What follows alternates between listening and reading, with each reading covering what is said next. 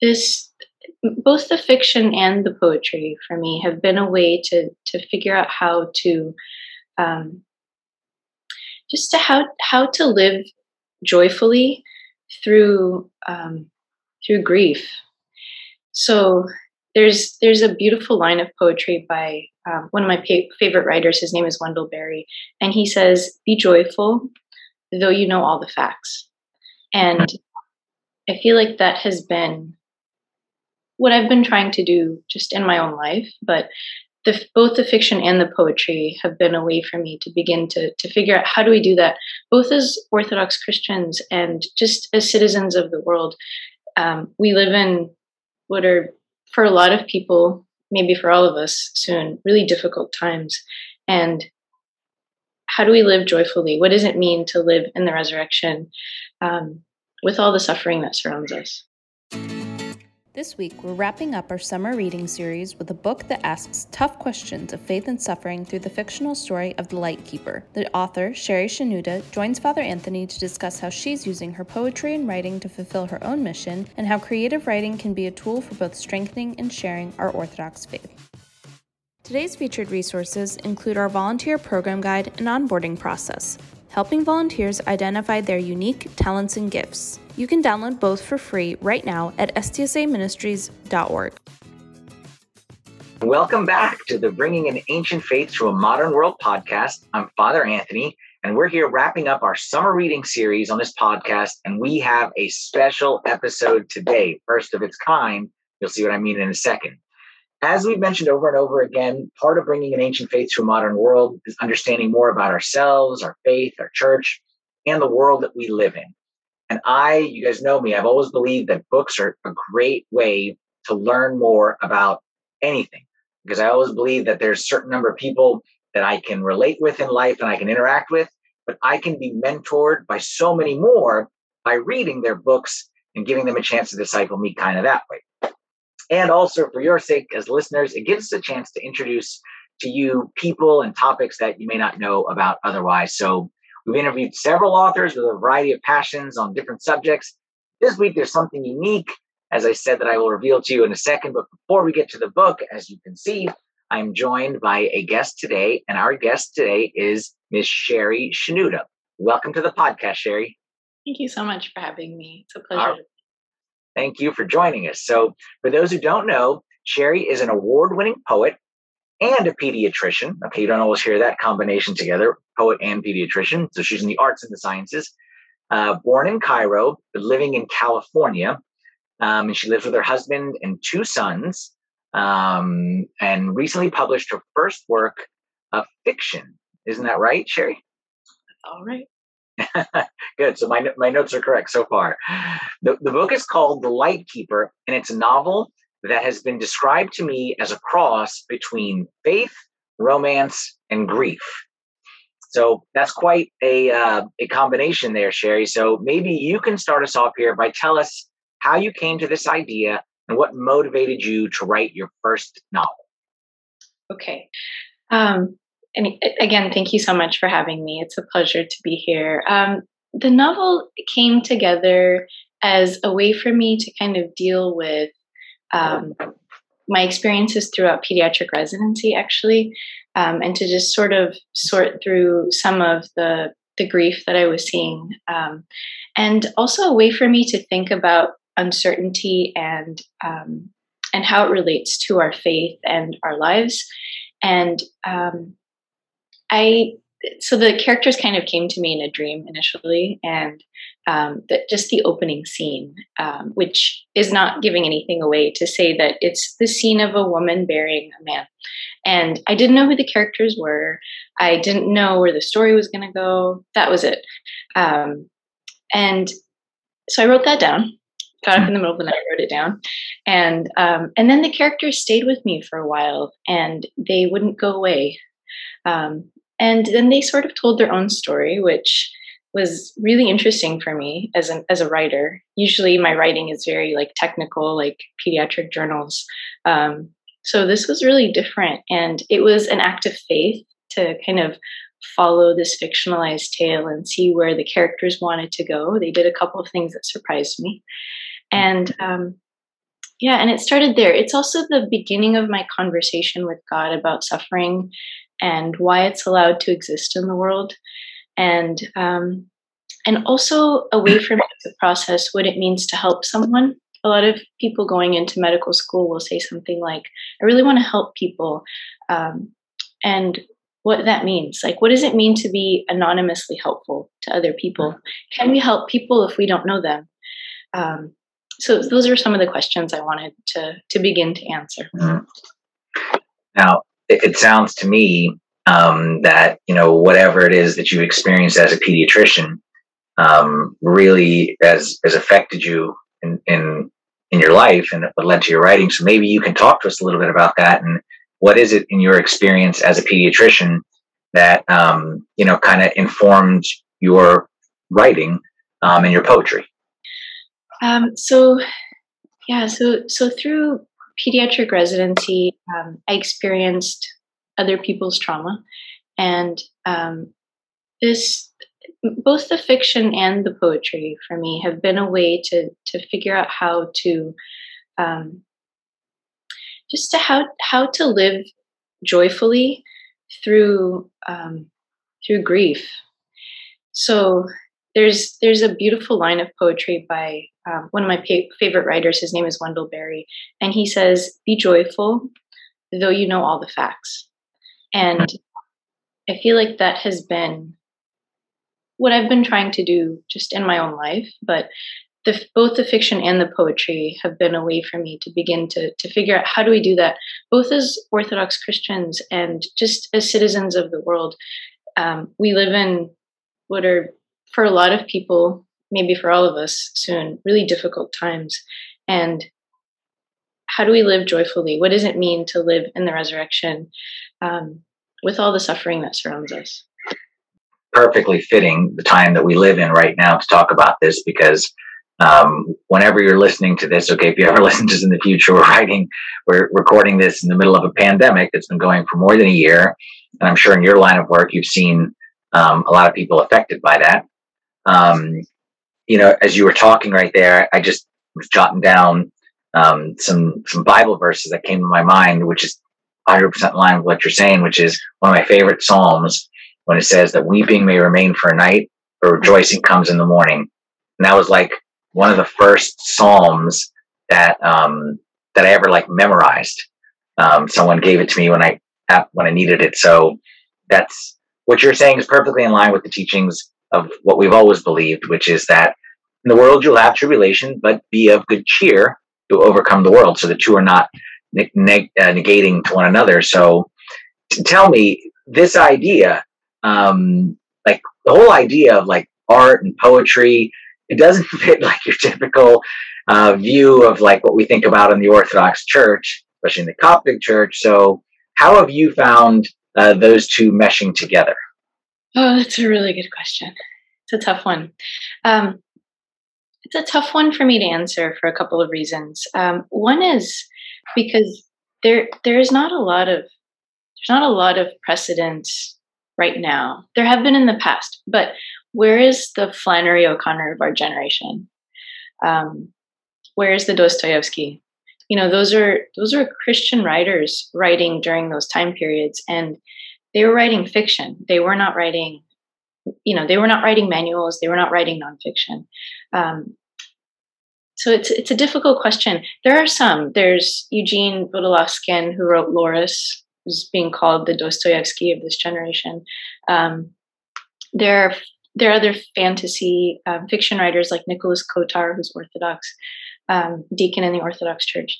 But they're not a lot. Mm-hmm.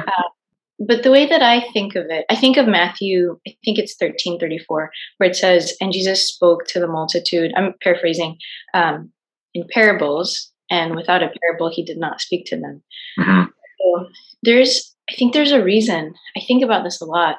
Why Christ chose to speak in parables, stories, essentially. Like we don't know how much of the parables were historic. There may not have been one father in time and one prodigal son. There might have been. I don't know if we have a definite answer to that, but it's possible that that was a story, and he was giving them a vehicle to understand the love of the Father and what it means to repent, and to return. And that was the best way for people to understand it. So I think in my understanding, fiction, poetry can convey and can carry the weight of so much truth in a way that's really accessible to people. At least it is for me. And I wish there were more. I wish there were more Orthodox writers, because I think, or Orthodox writers publishing, because I think people are writing and maybe not publishing, but that there was a way for us to express the love of God and truth and beauty through fiction, because I think it would give people that are coming into the church or seeking truth in a world that desperately needs truth, a way that's accessible into the Orthodox Church. I'm gonna to pause right here, okay, and just kind of highlight something that you said, which I loved so much. When you talked about parables, which for our viewers, parables are fiction. Okay, so in case you're wondering, no, parable, Jesus spoke in fiction. But I've always believed that the reason why Jesus spoke in parables is because if I tell you, God loves you, that's a non-fictional statement, and okay. But if I tell you God's love for you is like a father who lost his son, it's infinite. Okay, you can take the parables, like for example, when we read the parable of the 4 types of soil, you can take a parable like that and you can just go deeper and deeper and deeper and deeper and deeper, versus love your enemies, okay, is good. But there's infinite amount of depth, okay, when you go into the parables. And I believe the same thing about your work, okay, with the fiction versus nonfiction. So more power to you. Keep up the good work. And I'm going to go off script right here, something which Sherry, we were kind of chatting beforehand, and she was saying she's an introvert, so she likes when the questions are up front, but I like to throw things off every now and then. So I'm going to go off script. You mentioned a lot of people are writing, but not publishing. So what if someone out there is listening to this and they, have something in their heart or a thought, but they don't know what to do or where to go? Well, what advice would you give to the person who maybe is writing, but not publishing? I decided to publish because I felt like maybe this story could speak to other people. I'm working, so I'm in clinic 2 days a week, and I'm about to start schooling my first at home 3 days a week. He's 5 right now. So we're doing the best we can. My husband works full time. And if you're out there and you are creating, I just want to encourage you that whether you decide to publish or not, the act of creation itself, I think, is it's our birthright. God, our creator, created. And so there's precedence for creating. So keep creating, whether it's visual art or poetry or novels if you're working on fiction. And if you're looking to break into publishing specifically, if I understood the question, there are publishers that take unscripted manuscripts, and Ancient Faith was one of them. They're the ones that published my novel. So there are still avenues available for traditional publishing that don't require an agent. So it's not like the 4 to 5 extra years it would take to get an agent and then go through a big publishing firm. But there are a lot of options out there, from self-publication to small traditional presses to the big 5. But try it and don't be afraid to fail, because the Lightkeeper is actually my 3rd novel. Said that elsewhere, but just to reiterate, there are 2 that will never see the light of day, but are out there in my drawer, not out there. But it doesn't matter if the first one is not good. Just the act of creation, I think, is really helpful. And it's taught me so much about what I was thinking. I didn't know a lot of what I thought until I wrote it down. I think a lot of people understand what they're thinking that way. So please write, please create, please make music. There is an audience for it, I promise. If a pediatrician can write about a time traveler, there's an audience for your work. I'll second the motion and say if a priest who was getting C's in English could write a book, okay, then I love what you said. I love what you said. Don't be afraid to fail. Okay. Sherry said, don't be afraid to fail. And she said, don't worry about the logistics, is what I want to say. The logistics can solve themselves. Don't be afraid to fail. And don't be afraid to be different, is what I want to say, because that's how we all learn from each other. And that's what I said in the beginning is that, like, I can learn from my priest who's giving me a sermon. Okay. But then there's others I want to learn from, but by reading their books, I can learn from them. And then I want to learn from this person, okay, Sherry, who lives across the world that we just met a few minutes ago here on Zoom and found out we know some people in common.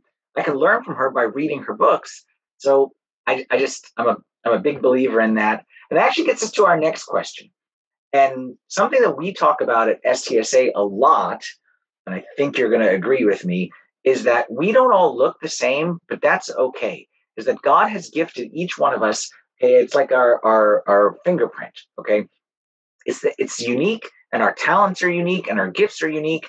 And I personally have felt for a long time the church has been missing this point in terms of we kind of look for everyone to we try to get everyone to kind of look a certain way.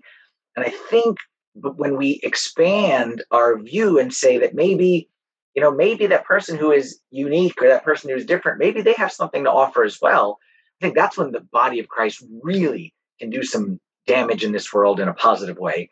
So our faith, our mission is bringing ancient faith to a modern world. Okay. And part of that is each one finding their unique talent and their unique voice.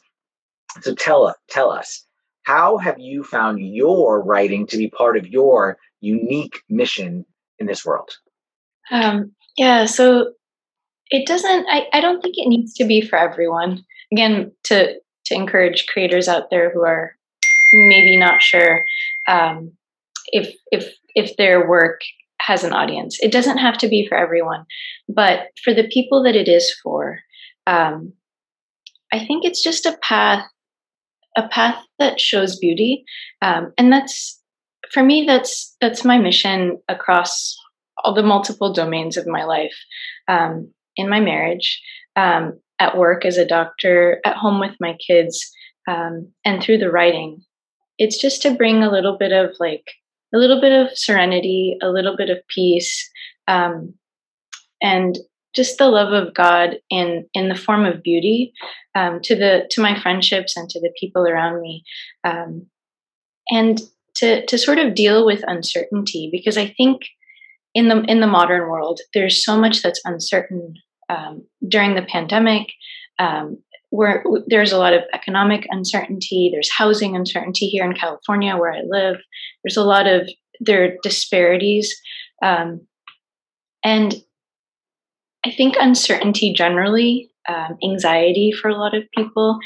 It is just this has been a way for me to deal with, just figuring out how I can provide a little bit of beauty in an uncertain world. So I don't know if I answered your question directly, but that's sort of how I think of it, my own personal mission. So just going back to the novel for 1 second. So there's a picture of a marriage in the novel. It could have been friendship. I just wanted to depict love. And in the story, it's hard to talk about without spoilers, but fiction generally, I feel like it's hard to talk about without spoilers. But in the novel, using this portrait of a marriage, I wanted to deal with uncertainty. And in my own marriage, when we confront each other with disagreements, in the light of the fact that one of us is going to bury the other, that's certain. All of the other stuff becomes really small in comparison. So that's one way for me, I think, to deal with uncertainty and to project like peace and calm, through the fiction, but also generally in my life. It's beautiful. And what I wrote down right here is it's your way of showing beauty and revealing beauty as you're writing. And what I wrote down next to that is showing beauty equals showing Jesus, because there's no there's no good or beautiful without him, and just like there's no truth without him. So when a scientist discovers, you and your pediatrician life, when a scientist discovers truth, he's discovering Christ. He's revealing Christ to the world because Christ is the source of all truth. And same with beauty. So whether it's arts or sciences, in the end, it's all pointing back to him. So I love that. And it's clear from, the little you've told us about the book, and we're trying not to do the spoiler alert, but it's clear that you're not afraid to delve into some hard topics. Okay, like you just said, marriage, and you talked about burying. One's going to bury the other. So, I mean, it's clear you're not afraid to delve into these topics and adversity. And I guess without giving away too much of the book, okay, just kind of teasing it, how can the journey that you wrote about of the light keeper be an example to us as we navigate through the difficulties and uncertainties of this life, especially through the lens of our ancient faith? So, without spoilers, one scene that took me by surprise that I think might kind of help answer that question. The main character, the lightkeeper, confronts the character of Wisdom, who's based on the Syrian fraction. So she's a type of Christ. And this scene came out of nowhere for me. And then I wrote it and I was like, I don't know if I can write this. Is this okay? And then it unfolded from there. But she comes at God with her really difficult questions, with her anger, her frustration, about suffering, specifically the suffering that she's seen in her life and in her work. And it comes out in a really physical way. And I would just say that I think when people potentially leave the church, it's not because they don't care. For a lot of people, I think it's because they care a whole lot. And that it's okay to come at God with our hard questions, our frustrations, and especially our hurts, because he's big enough. And he really sees, like, even when no one sees. I'm a mom of 2 little ones. There's a lot in my day that nobody sees, except God. The 17th time my kid has upturned a basket of toys, and it just feels futile sometimes, right? When you're mothering little ones, or at work, when I'm counseling a patient that I have a feeling is not going to listen to anything I've said. There's a lot that we do that feels futile, and God sees. And it's okay to come at God with the hurts, big and the small, and don't go, stay and engage. Yes. And as a father, okay, we all talk about God as our father. Yeah, if my kid is hurting, even if I'm the cause of the hurt, or they think, yeah, I want them to come to me. And as you're saying, is that, sometimes maybe we were taught, or maybe, I don't know where we picked it up, but you go to God and you just kind of present, when things are all together, like, okay, God, I did this and I did this and I did this. And you kind of hide the real, what's going on inside. And as a father, that's not what I want. And for sure, that's not what God wants. Again, in the verse that come to my mind is casting all your care upon him, for he cares for you. So that if that's not enough of a reason for you, the listeners, to go out and get the book, I don't know what is. Okay, talking about kind of getting into these adversities and bringing them to God. So we really appreciate you sharing that. Now, Sherry, I got one more question I'm going to ask you. Okay, this has been fantastic. We're not going to let you go without asking one more question, which is, I'm asking all those who have written books, tell us about one book that you are reading, so that, again, we can learn not just from your book, but we can learn from what you are learning from as well. Okay. I have a leaning, tottering stack of it's a bad habit. I read like 5 or 6 books at a time. It's really low on my list of habits to break, though, so I'm not super worried about it. But one I just read with my son, this is a kid's book recommendation that I really loved, is not a Christian book. It's called Miss Rumphius. The dedication is to St. Nicholas, though. There's a little icon of him in the dedication. And it's just a really beautiful example of how, through fiction, you can convey a really simple, beautiful truth. So the girl is sitting on her grandfather's knee at the beginning of the book, and he tells her there are 3 things you have to do in your life. One is to travel and see the world. One is to live by the ocean. And the third is to make the world more beautiful. And she doesn't know how to do that at the beginning of the book. And then throughout the book, she figures out how she's going to, I don't want to spoil it, but how she's going to make the world more beautiful. And my son, by the end of the book, he doesn't read yet, but he was listening with rapt attention. And by the end, he really got it. So that's one I would recommend that I just finished right in the last couple of days. Okay, tell us the name again. Miss Rumphius, Rumphius. Miss space Rumphius. Rumphius. Yes. Okay, I'm going to have to look it up. My kids are probably a little bit older than that, but I'm always looking for a good recommendation. So thank you for sharing. Sure. This was a fantastic conversation, Sherry. We really, really appreciate it. Tell our audience one more time, name of your book, where they can get themselves a copy, any information that you can share about your book. Sure. It's called The Lightkeeper. It's available through Ancient Faith, so ancientfaith.store.com, or on Amazon. It's on Amazon paperback and Kindle. And if you want to come say hi, I'm at SherryShenoda.com without a U. And I'm also at Sherry Shenoda Writes on all the social media. So that's Sherry with 2 R's, Sherry. Yes. Shenoda, Shenoda. Is that right? Yes. Okay, great. Gotcha. Just want to make sure because Sherry and Shenoda, you can go lots of different ways with those. There are a bunch of us out there. Well, Sherry, this was fantastic. Thank you so much for joining us and sharing about your book. We really, really appreciate it. And we wish you all the best. And the same way you encouraged us, don't be afraid to fail. You don't be afraid. You keep doing what you're doing and keep encouraging others to do it. We really, really appreciate it. It's a pleasure. Thank you so much. Thank you. And thank you to everyone for listening and joining us here today for this episode of our summer reading series. We look forward to seeing you on our next episode of Bringing an Ancient Faith to a Modern World. Thanks, everyone. To listen to previous episodes or access all of our free resources, join the community at stsaministries.org.